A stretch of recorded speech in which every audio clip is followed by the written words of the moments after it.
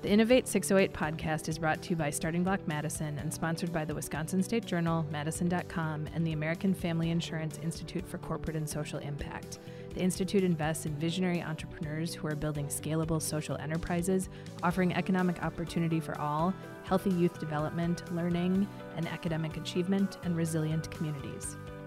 From the Starting Block Madison studio in the beautiful Capitol East neighborhood of downtown Madison, Wisconsin, this is the Innovate 608 podcast, and I am your host, Nora Rowan Schmidt.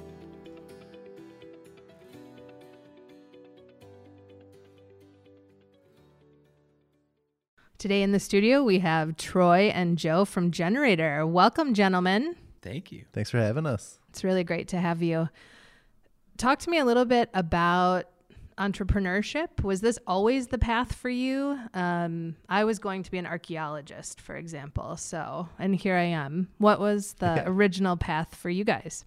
That's a good question. I was thinking about what did I put in my college applications. And I'm pretty sure I did an essay about wanting to be an FBI agent in a handful of them. For whatever reason, that seemed intriguing, the investigative aspect of it. Absolutely. So from that, I ended up going to UW-Madison for undergrad, and I followed along in kind of a family entrepreneurial path. So everything from my maternal grandparents opened a tailor shop in Racine, Wisconsin, and had their own small business. My paternal grandparents owned and operated a farm in Northeast Iowa, and then my parents had their own small business, which did light manufacturing for salt and sand spreaders for ice control. And so I think entrepreneurship was always, going to be some part of my journey. And when I went to Madison as an undergrad, I ended up starting a t-shirt company called Scotty Nation, and had some early success with that. And that really put me down this entrepreneurial career path. But despite that, when I graduated from undergrad, I still thought I wanted to be a lawyer. And so I applied to law school, and I was fortunate that I got in. And about halfway through my first semester of law school, I just hated it and thought this is not what I want to do, or it wasn't what I was expecting. And so I still went through with it. But when I graduated, I was able to join an organization called the Law and Entrepreneurship Clinic at the Wisconsin Law School, along with Ann Smith and Eric England. And I love that because it really was kind of this hybrid between entrepreneurship and law, as the name indicates. And so that was an aspect of law that I really liked. And from that is ultimately how I got to meet Joe. Joe will tell his story on how he was practicing law, but ultimately that led us to Generator. So I started wanting to be an FBI agent, started a t-shirt company, perhaps the most low-tech thing you can imagine, and then ended up going to law school and then starting Generator. All right, Joe, what about you? So 2 attorneys. Yeah, I wanted to be in public service, so my goal was to go, and I thought being an attorney and maybe a U.S. attorney or a district attorney. I had been a federal law clerk after law school, so didn't have this on my radar. I did have in my family people who ran their own businesses, like my grandpa sold ditch diggers, for example, Ditch Witch Ditch Diggers, but it wasn't like an entrepreneurial brand or vein that we talked about. So I did not expect to be here, but I'm thrilled. I couldn't have imagined it any other way in retrospect, but I don't think I could have imagined it in anticipation of it either. So how did we get to where we are today? Where did the idea for Generator come from? Where did the name come from? Was it an aha moment or many, many months of planning? How did it all go down? Yeah, so I think we were both looking for a way to get our community to invest into its best and brightest. So I had been working with some angel investors. Troy was working, as you mentioned, at that Law and Entrepreneurship Clinic. And it was pretty clear that there was a tool missing in the community's approach to how we invested in the next generation, and that accelerators offered a way to achieve that. And so I think it was at a Starbucks in the Capitol Square, so a few blocks from here, that we got coffee, and in my head, that's the beginning of Generator. And so we joined up, and we would write these we had some angel investors who were willing to help finance the first cohort. But when you look at the accelerator model, it's extraordinarily difficult. You're writing a $20,000 to $100,000 check for 6 to 7%. You expect to get diluted 3, 4, 5, 6 times before 8 or 10 years later you have a success. And at that point, you're hoping a company's worth in the hundreds of millions to make it all just worthwhile, not even necessarily successful, just worth the whole event. And I remember we wrote those first checks, 5 or 6 checks. And I remember sitting there at night expecting these young adults to create, $100 million plus companies from these $20,000 checks, and wondering if that's what it was like to be crazy but not self-aware, that we were going to somehow, find this community catalyst that could go from zero to that outcome. But 9 years later, we're really grateful to still be doing it. Talk a little bit about some of the different aspects of the accelerators very early on. Were you both doing all of the education? Were you using mentors and networks to accomplish some of those things? How did you develop your formula? Yeah, early on when we started, Joe and I, we were the managing directors of those programs. So we would do annual 3-month-long accelerators in each of Madison and Milwaukee. So we would alternate, so once per year in Madison, once per year in Milwaukee. And we were in the trenches day in and day out working with some of those early companies. That includes Matt Howard and Eric Martell from Each Street, Alex Slocum from Abodo, now Rentable, Alex Kubicek from Understory. So some of those really early companies, and it would be biweekly meetings. More the interesting fact is more or less the formula hasn't changed. I mean, we would do biweekly meetings, we would do group gatherings, we would have mentor sessions. But Joe and I were the ones in there and doing it. Today, we have a staff of more than 110 full-time employees across 30 cities. And so we are not in the trenches as much, but we have tremendous faith and confidence in the team members that we have who run each of those individual programs, as well as, we have a back office. We have a VP of operations, a VP of growth. We have a controller. We're hiring our first in-house counsel. So, we're leveling up ourselves as an organization, and we very much view ourselves through the lens of a startup as well. Well, congratulations on all of that tremendous success. Like, what a huge accomplishment. Thank you. In a relatively small amount of time. So yeah. All that hard work paid off. What is your definition of entrepreneurship? I think at the end of the day, it's about, can you come up with a product or service that the market wants? For us, it's all about proving that the dog will eat the dog food. And I don't think that's changed in a millennia. And I think sometimes we delude ourselves into thinking, or I shouldn't say we, I should say, I think a common stumbling block of entrepreneurs is they get so engrossed in, for example, the product. I'm a product person, I'm a developer, I'm an engineer. I'm just going to be product, without lifting their head up and seeing, is this something the market wants? Do customers resonate with this? Can I validate what I'm doing? And so a big part of our job, kind of the placebo effect, is identifying where entrepreneurs have a core competency, perhaps it's around product engineering, and reorienting them around things like customer validation and sales and business development. We've also, I think, been kind of a vanguard in particular, evolving the accelerator model to a different type of entrepreneur. So starting almost 3 years ago, we've extended the generator model to artists and musicians, which we very much think are entrepreneurs. And so again, I go back to that definition of, are you creating a product or service? In this case, your music, your art, and is there a market for that? And so we're still asking those same questions to the artists and musicians that we work with. So it's fundamentally the same. I also kind of get a kick that the story I've been told, so I'm going to presume it's true, is that the word angel investor actually comes from the arts. So it started with playwrights on Broadway that wanted to produce their show, and they would find patrons of the arts, high net worth individuals who would put up the money to do that. And they got the name angel or angels, angel investors. And so it's interesting that today a word that we use almost exclusively in the context of high-tech entrepreneurship, hey, I'm a high-tech entrepreneur, I'm looking for an angel investment, is actually a word that came from the arts. So in a unique way, we've kind of come full circle, perhaps, with what we do. Are there any characteristics that successful entrepreneurs across the board always have? And if so, what are they? I think we both would shy away from saying that there's like a silver bullet that, if an entrepreneur has X, they'll be successful. but disproportionately, our most successful entrepreneurs, I think one of the things that we had anxiety about when we started was, the most important critique is the graduate of the program. Did they feel like if this was successful that we had some role in it? And as we are 9 years in, the founders who have successfully built and scaled companies have been almost uniformly people who are grateful and who felt like they had been benefiting from the kindness and compassion of people along the way, and that they would want to pay it forward.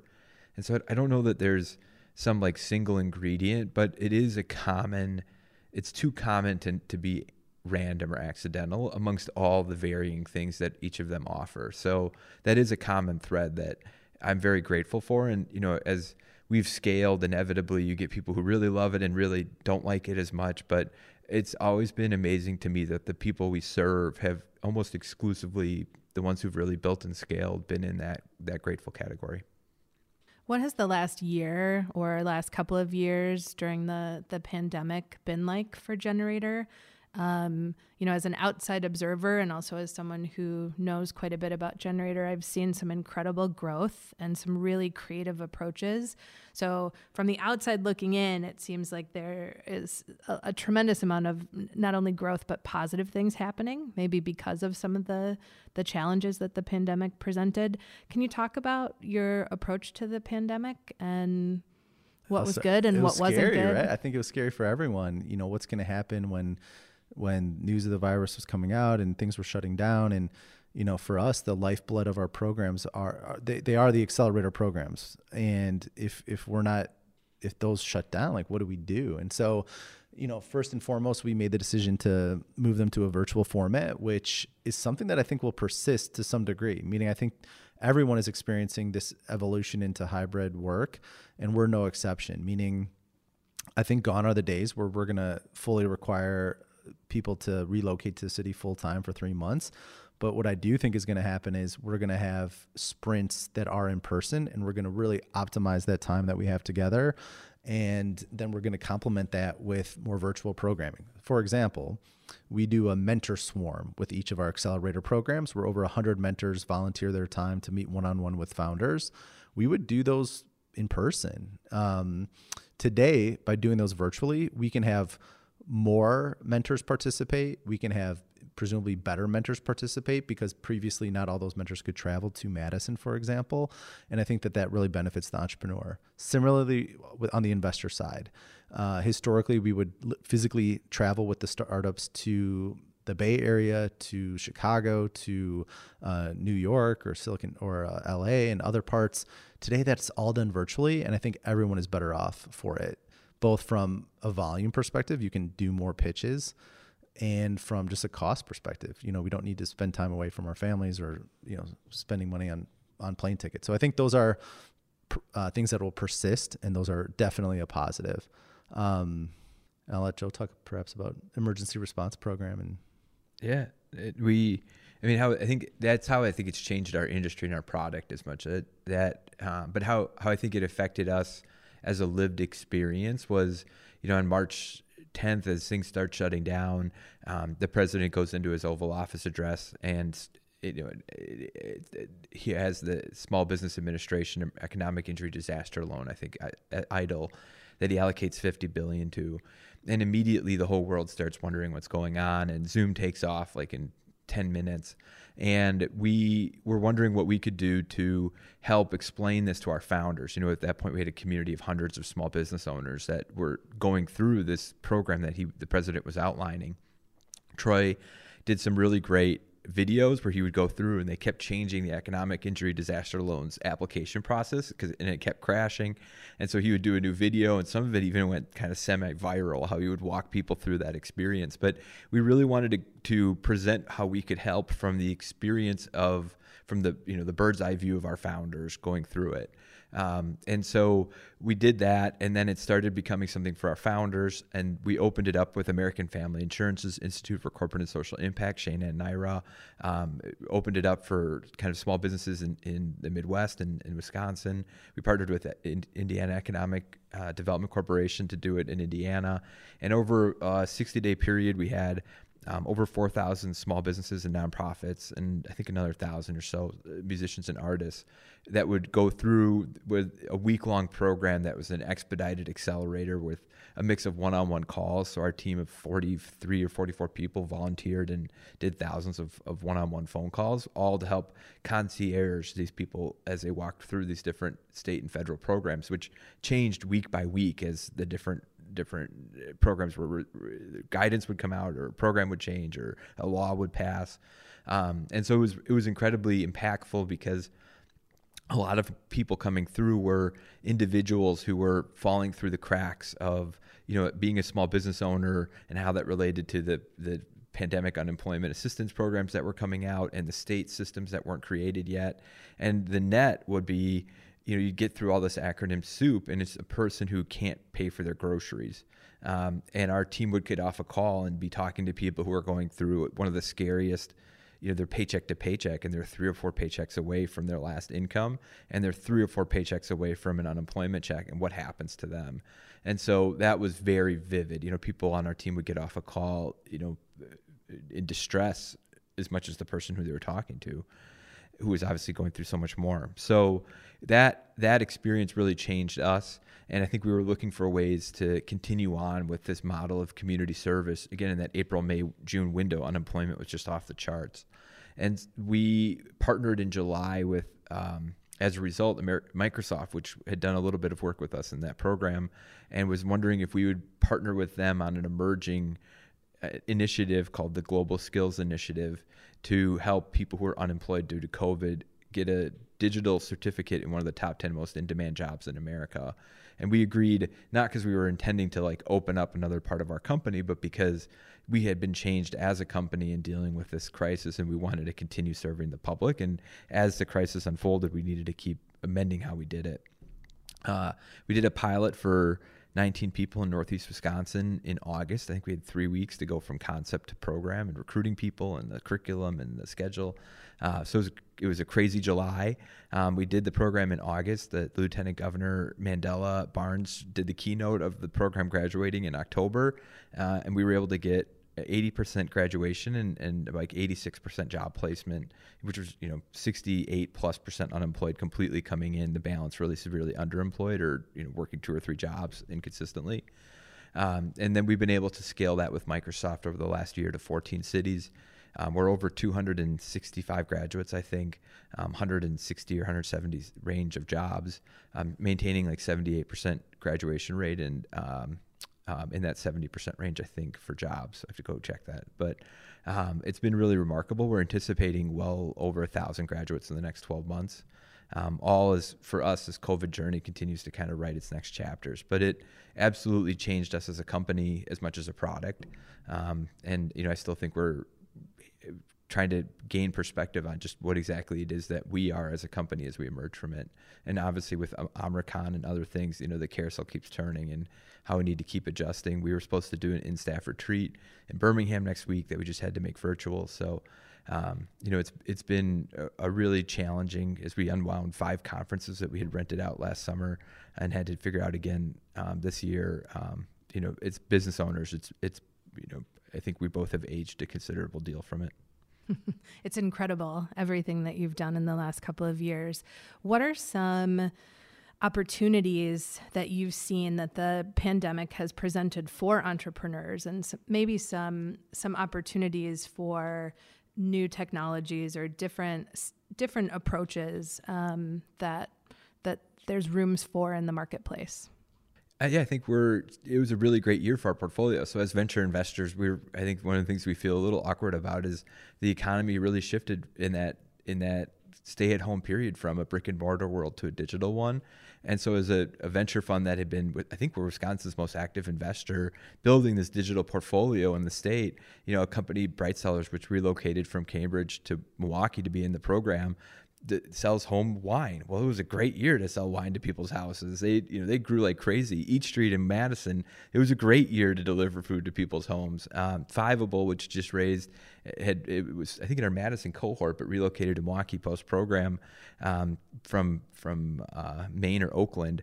But they were doing online tutoring for kids to pass the AP exam. Well, that was a great year to do online education. So, these are companies that are Wisconsin-based, that are graduates of our program, that have raised now tens of millions and are growing considerably. And COVID really changed what they did in an incredible way that advanced probably their growth plans for 2 or 3 years. So it did, and while we're doing these emergency response programs and doing those skills programs, it was very tale of two cities where, at the same time we're doing it, we're getting emails from founders saying that their business is growing really fast. And, they were one of the few in the state hiring when everyone was letting people go. But even them, their first week or two out of COVID was terrifying when the warehouses were shut down or restaurants were closed. So, even in those scenarios, I think the founders, went through very difficult periods, but we saw firsthand that shift to the digital economy. And I don't think that was a one and done. I think it's the harbinger of future growth as we see more and more venture capital flowing into digital technology, and how our community chooses or not to participate is hopefully a lesson learned from COVID.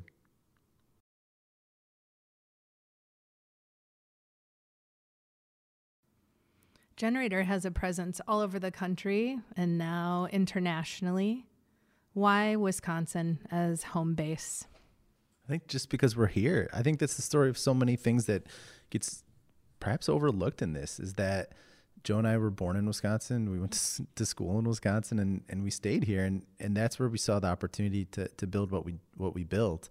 When we look at there's a group called the Seed Accelerator Rankings Project. So it's some professors out of Rice University and MIT, and Generator's been fortunate, for each of the last surveys to be ranked amongst the top 15 programs in the country. And what's interesting is we're the only one that doesn't operate an equity-based program in a top 10 metro market. And we take a lot of pride in that. And it's to prove that we can do it here in Wisconsin. So to answer your question, I think it started because we just lived here. We're from here. And it's remained here because I think we have a bit of a chip on our shoulder to prove that we can do it. And thus far, the numbers indicate that we can, and we'll continue to be successful doing it. Generator has done a tremendous amount of work in the diversity, equity, and inclusion space. Some very beautiful work.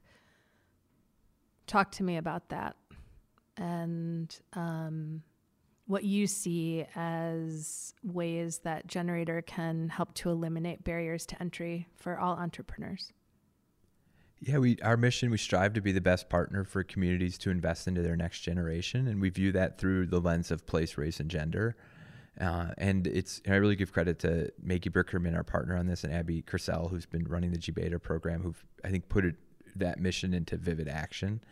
But we've seen these discrepancies between what, opportunity, which is not distributed everywhere, and talent, which is, that are too great to be something short of systemic.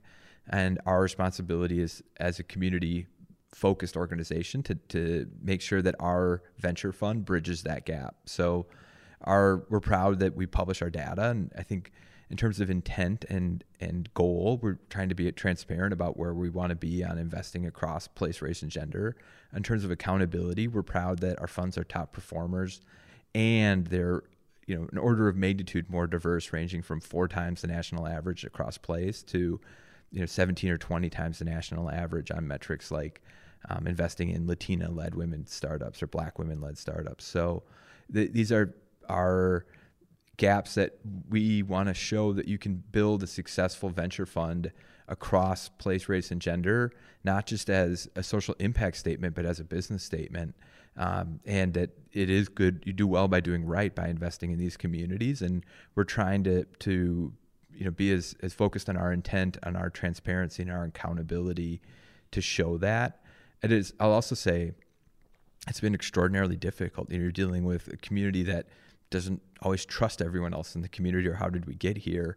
And you're also dealing with a system that, I think will do just about anything than discuss the performance of our fund to avoid having to reconcile their own inability to invest on their own, or accountability for performance on those metrics. So we've, I would say it's been rewarding, and I'm so glad we did it. But I'd also tell you it's been probably, for me personally, the most challenging part of the job, seeing both that potential and what you want to do, and also just encountering, all of the noise around this discussion, which, it has been overwhelming at times. What are some of the things that Generator has done internally in terms of hiring practices and seeking diversity and other points of view for the organization? There's tactical things. So, for example, we specifically encourage underrepresented groups to apply, and we put that in writing on all of our job postings. We remove any sort of college education requirements in those job postings. So there's tactical things. On a more strategic level, one thing I do really want to highlight is the fact that we have a diverse team continues to snowball. And so where I think we have perhaps a leg up is when we have diversity across our team, and people can go to our statistics page and see that on a numerical level. They can go to our teams page and visually see the diversity amongst our team. And I think that inures to our benefit, meaning we're able to recruit more and more diverse candidates to open job roles that we have. And I think that's a good thing. One other tactical thing I'll throw out is we have a call to action committee, which focuses on DE&I issues. And one member from that group always sits in on every final round of interviews and actually asks scripted questions so that we are fair in asking the same questions to every candidate, specifically around diversity, equity, and inclusion. And I think that's been really eye-opening and a super positive thing that has come out of that work group. Mental health in entrepreneurship is something that continues to be a theme on this podcast, and something that I've seen in other places in the media. What is the importance of work-life balance and mental health services as we're still battling a pandemic and longer work days and other things? Or how do both of you encourage your teams to have positive mental health practices? And what do you do as founders? On the drive back, Joe and I are going to get Culver's. We did plan this. So that's part of the strategy. That's a key part of the strategy. But I'd say I'll start with our startup founders. So certainly there's tremendous demand on their brains, and we're proud to be a part of the Global Accelerator Network. And so as part of that, there are with some limitations, there's free access to live mental health resources. So that's one thing. For our team, similarly, we work with a PEO full stack, which provides employee assistance programming, and we make that and send reminders to our team about the availability of those resources. And then, Nora, we've experimented with some creative things. So we've done everything from random company-wide holidays on like a Thursday or a Tuesday, where we encourage everyone to take the day off and not plan any meetings or anything like that, to last year we rented a cabin in the Northwoods, and and people could rent it out for 2 or 3 days and take their friends or family up there, and that was hugely popular. So we've experimented with a lot of different creative things like that, and I think we'll continue to experiment with that. But I'm not gonna lie, this is the hard part. Like, how, now that we're still in this more or less virtual environment, like how do you connect with people? How do you make sure that people are caring for themselves, and that's hard. I mean, Joe mentioned the D&I thing is hard. I think the mental health thing is really hard, and I don't have like a magic bullet answer. What is the best advice that you've ever been given? Probably like don't self-defeat. I think Joe and I were just together yesterday doing an exercise, and I think too often you will get in our own heads and say like, oh, I don't want to reach out to this person, or I don't want to ask for this favor. And I mean, you probably should. And meaning, like, there's so much in life I think is solved by just showing up, being available, and making the ask. And it's something I have to constantly remind myself of. And it's certainly something that we try to impress upon the entrepreneurs that we work with. Yeah, I mean, I would say like there's personal advice about, just what you value in life. But in a professional context, I totally agree. And I think it's the flip of going to that mental health question. A lot of what Generator is this huge effort to diffuse and disable the imposter syndrome we encounter across. I think this relates to all of these questions where you meet communities that are historically not involved in this process, and it's inevitably an us and them dynamic, or you wouldn't be separated. And one of the signature markers of a dysfunctional community is the imposter syndrome of, well, maybe I'm not in that group because I don't belong.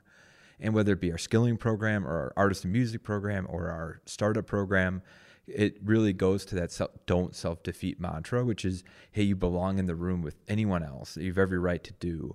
And our programs model around the managing directors, who are, I think, the centerpiece of our product, to the mentorship program, to how we structure getting people in the room, is all built around that. And going to Troy's original point about how much the program hasn't changed, I think that's something that for whatever reason we were able to do. And I credit Troy with that model.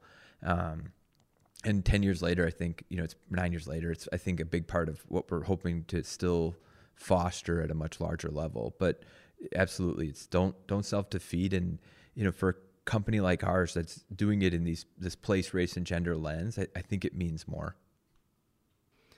What's the best advice that you can give to somebody who's listening, who is working another full-time job and their brilliant idea is very much a side hustle right now, but they're ready to make the big move?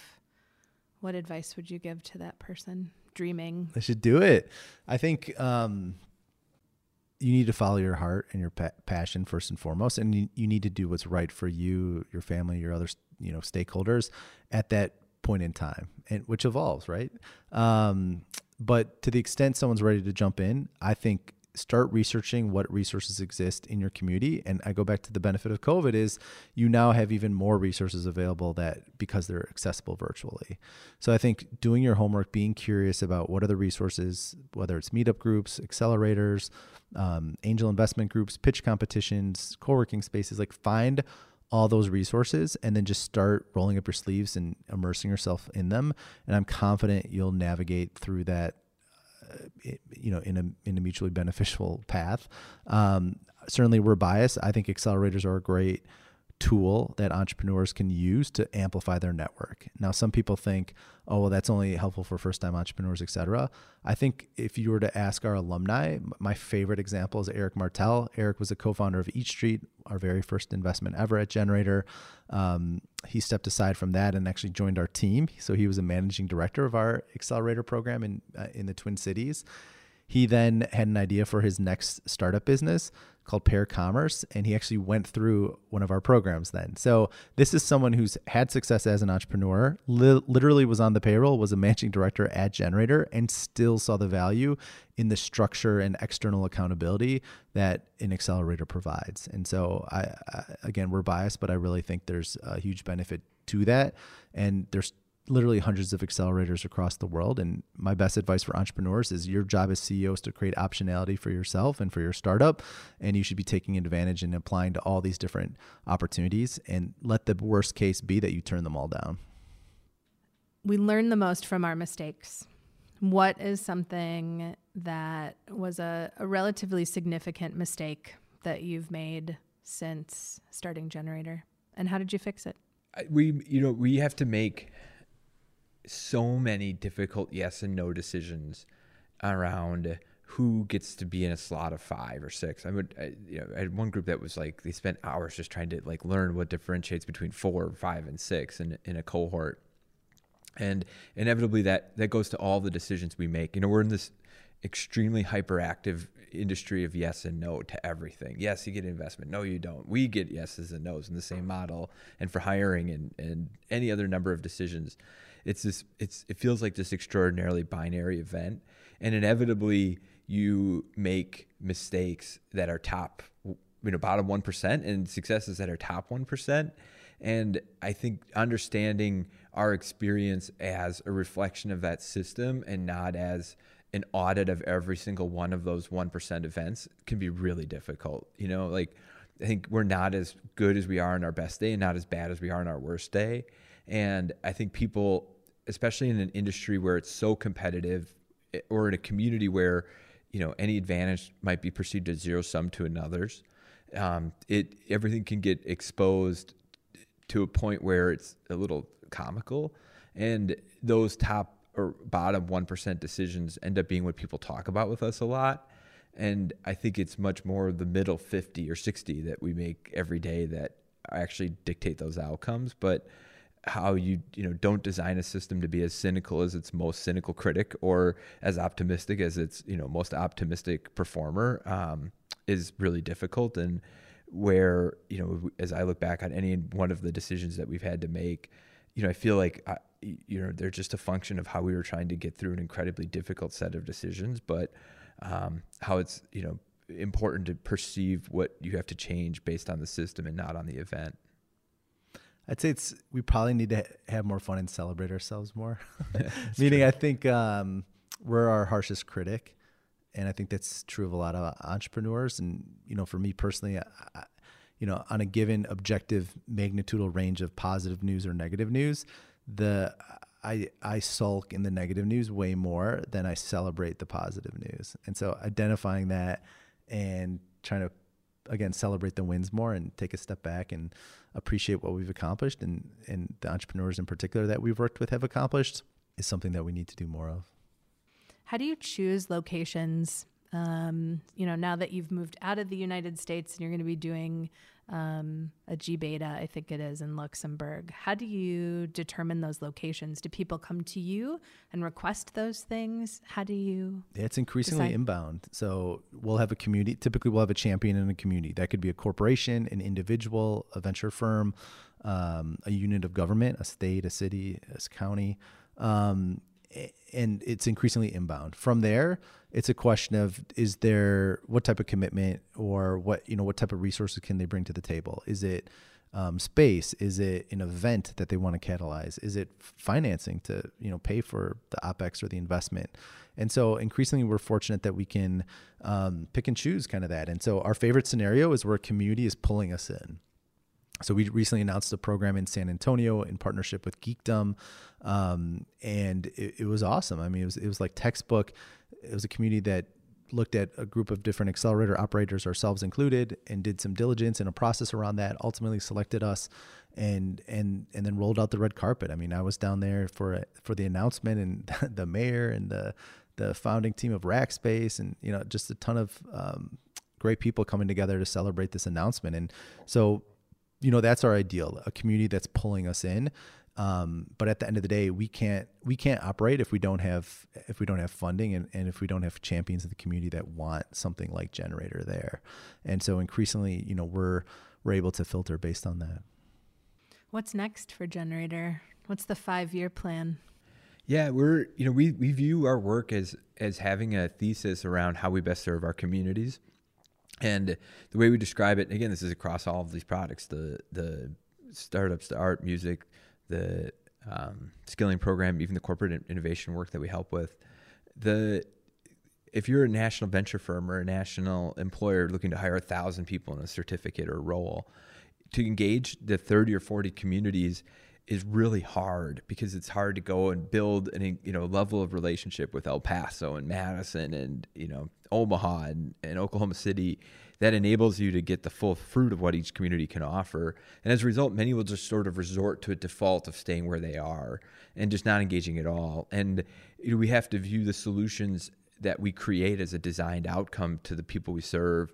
And that requires us to think about, how do we create a center of gravity for the company that for these people, whether it be venture firms or employers or rent labels or gallerists, that instead of going to 50 different stores for 50 different items, which I think is really the current model, that you can use our platform to create one store with every community's best of wares, where these people will come in and not only find it in effective and efficient shopping experience for how to invest or purchase or what have you. They'll also, and mentor, they'll also find a best-in-class product that they can't find in the coast. They'll find, and so you get in this virtuous cycle of using this scale to create more scale. And that only makes sense when we're doing it because it serves our customers the most effective way. And I think that as we look at the company, we feel like we need more of it. One of the things we were most proud of this year, you're asking about equity. We did a program for Black and Brown led startups to facilitate meeting investors. And we were able to, for over 200 or 300 startups, arrange over 1,000. I think it's over 1,200 meetings in one day, which is only possible because of our scale, or the conferences we run in ag tech and health tech, or different events that we're able to use our scale to achieve outcomes which are individually really hard for a 1 or 2 person venture firm or a localized economic development program to do. And we feel like that's where, when we wake up and roll out of bed as a company, we can do things that are but for. At this point, I think we're larger than a lot of states' departments of commerce, or, with 100 plus employees and scale, we can do those sorts of opportunities. And it's a responsibility of ours as well as a result. And as we look at the next 5 years, we want to continue creating those but for economic opportunities across place, race, and gender for the communities we serve. And assuming that the people we serve say that is what was missing for them, or something that helps them in a but for way, we want to continue to grow it. What we have trouble on is even people on our team will say, well, where are we going? And I think what makes it harder to give we'll be in 48 markets, or, we'll have this much revenue, is when we started, it really was a love letter to home. We were just trying to make it through the summer, going to that analogy of whether we were crazy or not self-aware. And I think for it to have reached this scale is beyond our imagination, and not something we ever take for granted. So to project it as anything more than we've already been able to achieve feels like a disservice to it. But I do suspect, we're seeing the San Antonio opportunity come online, or the Luxembourg program come online, that it is going to the special place where that thesis becomes more and more exciting. And we anticipate, hopefully you'll see a lot more of that from us.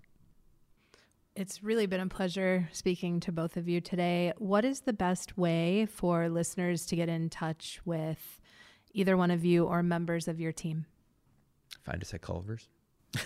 Stop at Starting Block. Yeah, stop at Starting Block. I'd say hit up our website, generator.com. That's GENER, the number 8 TOR.com, and follow Joe and I on Twitter. We're really active, and people that reach out, I think, have an above average ability to correspond with us and interact. And congrats on Starting Block for everything you guys have done. It's been amazing to watch. Thanks so much for listening, everybody.